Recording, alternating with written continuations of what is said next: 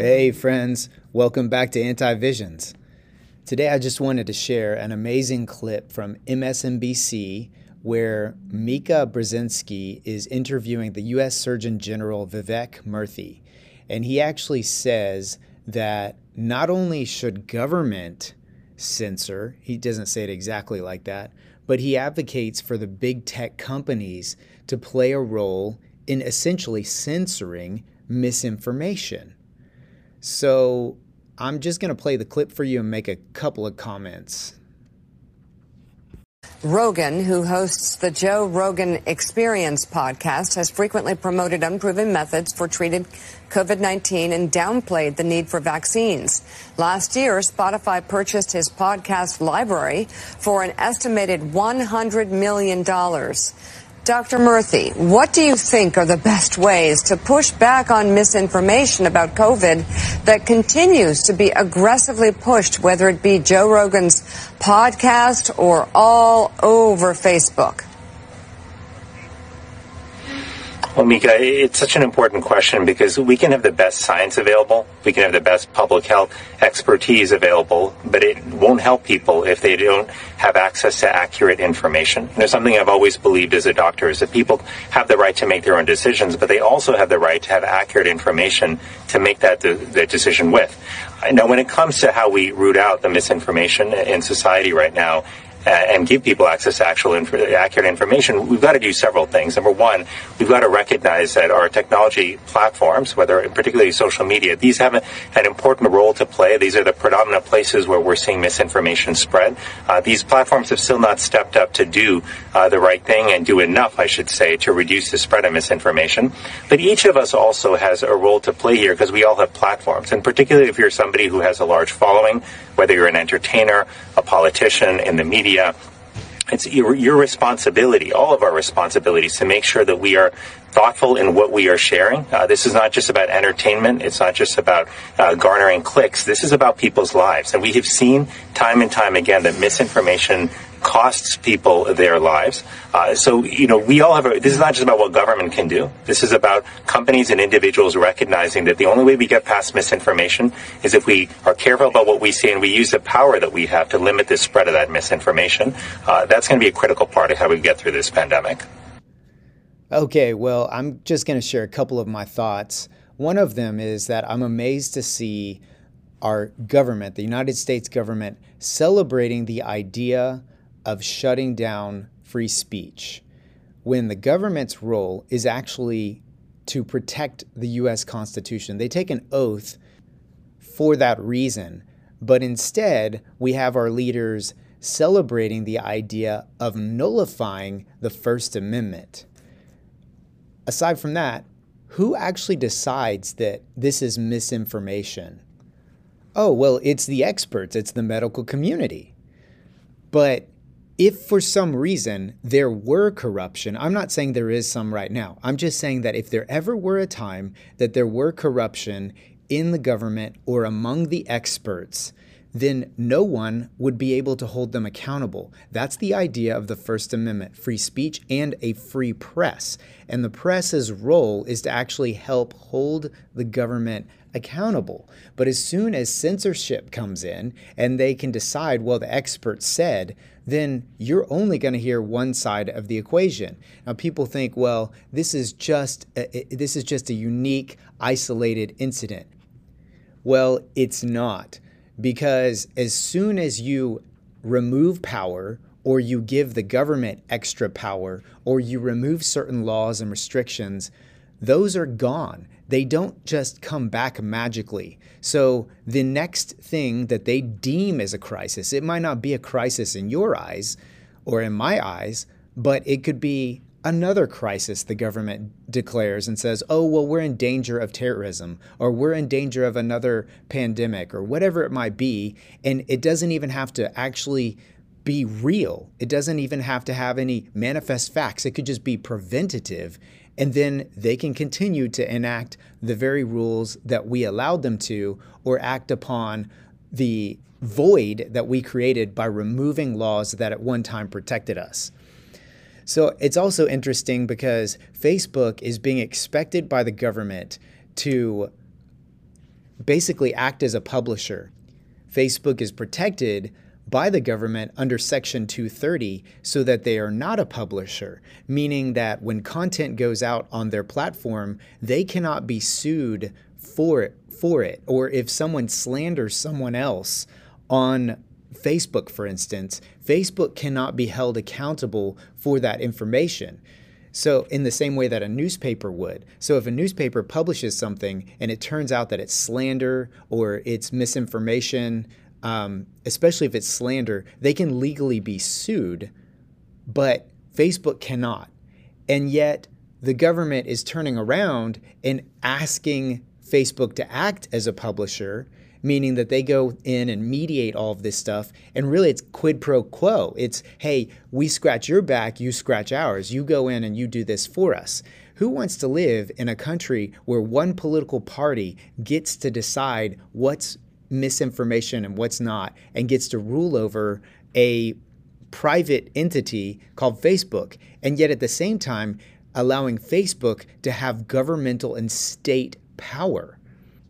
And going back to the idea of being sued, there have been those that have tried to sue Facebook, and I think maybe there's been a lawsuit that's succeeded before, but I know in a recent one, Facebook made the argument in court that their fact checkers are actually opinions. And therefore, because what's happened is they've farmed out, we know, fact checking to these other entities that they pay, and one of them is Reuters, and they will fact check, but oftentimes the fact checks are actually slanderous or actually will say that it's not true when it really is true. So, New York Post comes out and says Hunter's Biden's laptop, and they release this whole story about the corruption in the Biden family right before the elections, and Facebook, YouTube, all of them take all of that content down. It turns out later that it was true, but all the fact checkers said it wasn't true.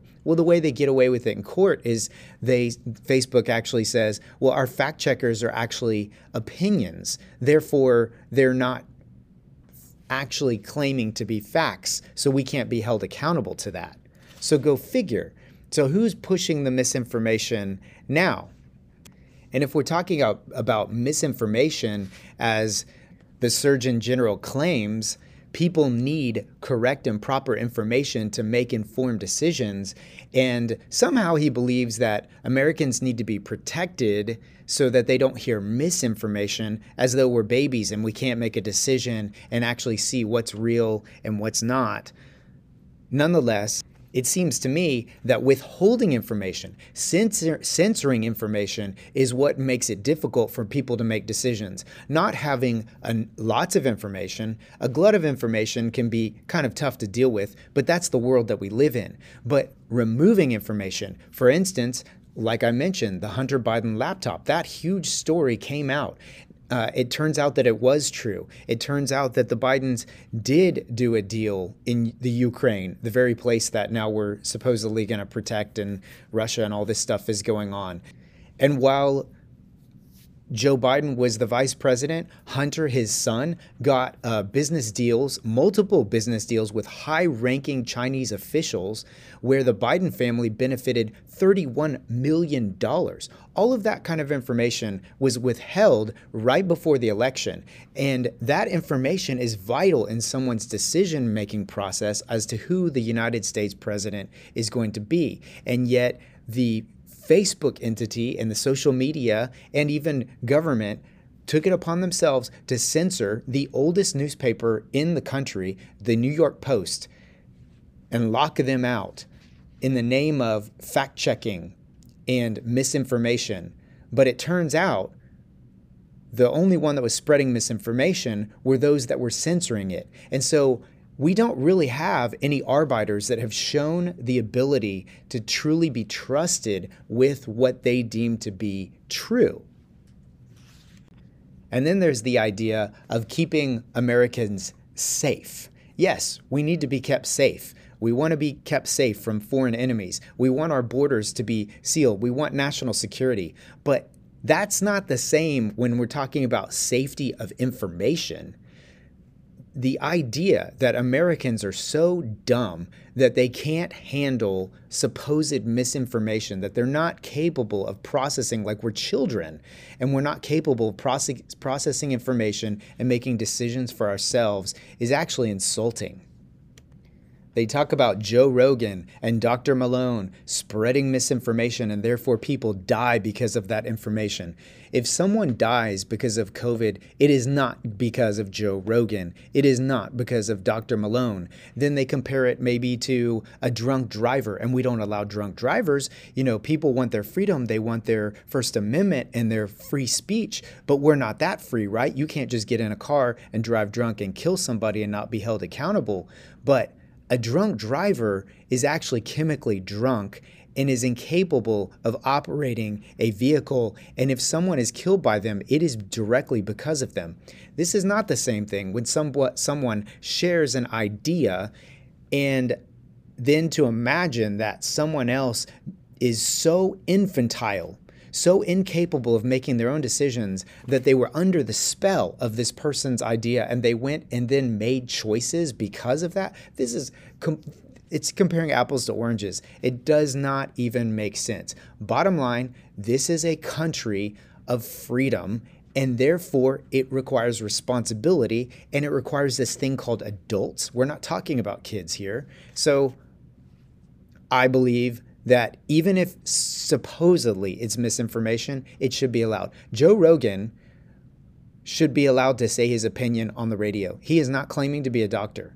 But the other thing is they play these clips from Joe Rogan and fail to mention that Dr. Malone is a very well accomplished doctor.